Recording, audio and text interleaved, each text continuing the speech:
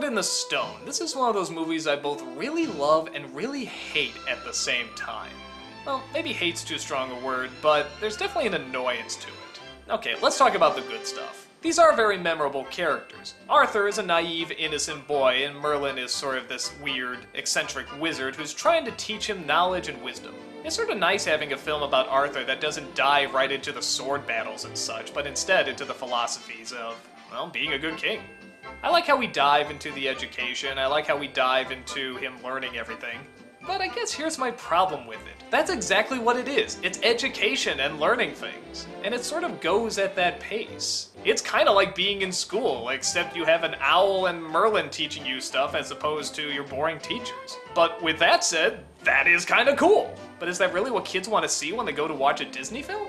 For me as a kid, I did find myself watching it a lot. Maybe because there was such a laid-back tone to it. I mean, yeah, Arthur becomes a bird, he becomes a fish, he becomes a squirrel, and that's always great for kids. But nothing truly exciting happens until the last third, when we get our villain, Mad Madam Mim. And even then, she's more of a side character than the main villain. Though she is a lot of fun. And that Wizard's Duel, that whole scene was awesome. I used to watch that over and over when I was younger.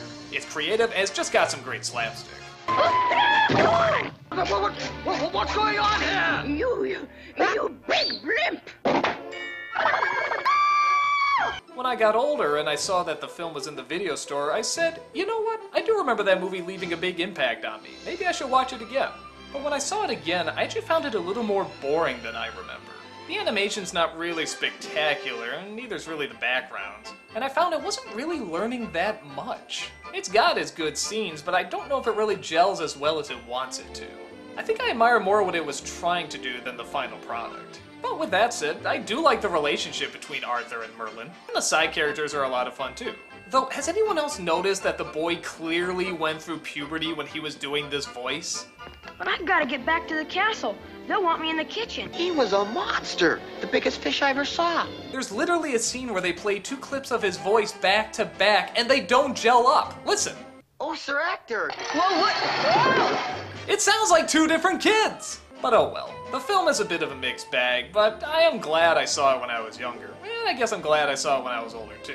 There's a lot of creativity, and like I said, I think it was kind of neat that they took this very laid-back tone. But sometimes I think it works to its disadvantage. I do like it, but I think a lot of that is more because of the nostalgia and the idea of it. It's hard to say whether or not the whole thing is worth recommending, but I will say if you do go see it, you'll definitely get 1 or 2 really creative and enjoyable moments. Minimum.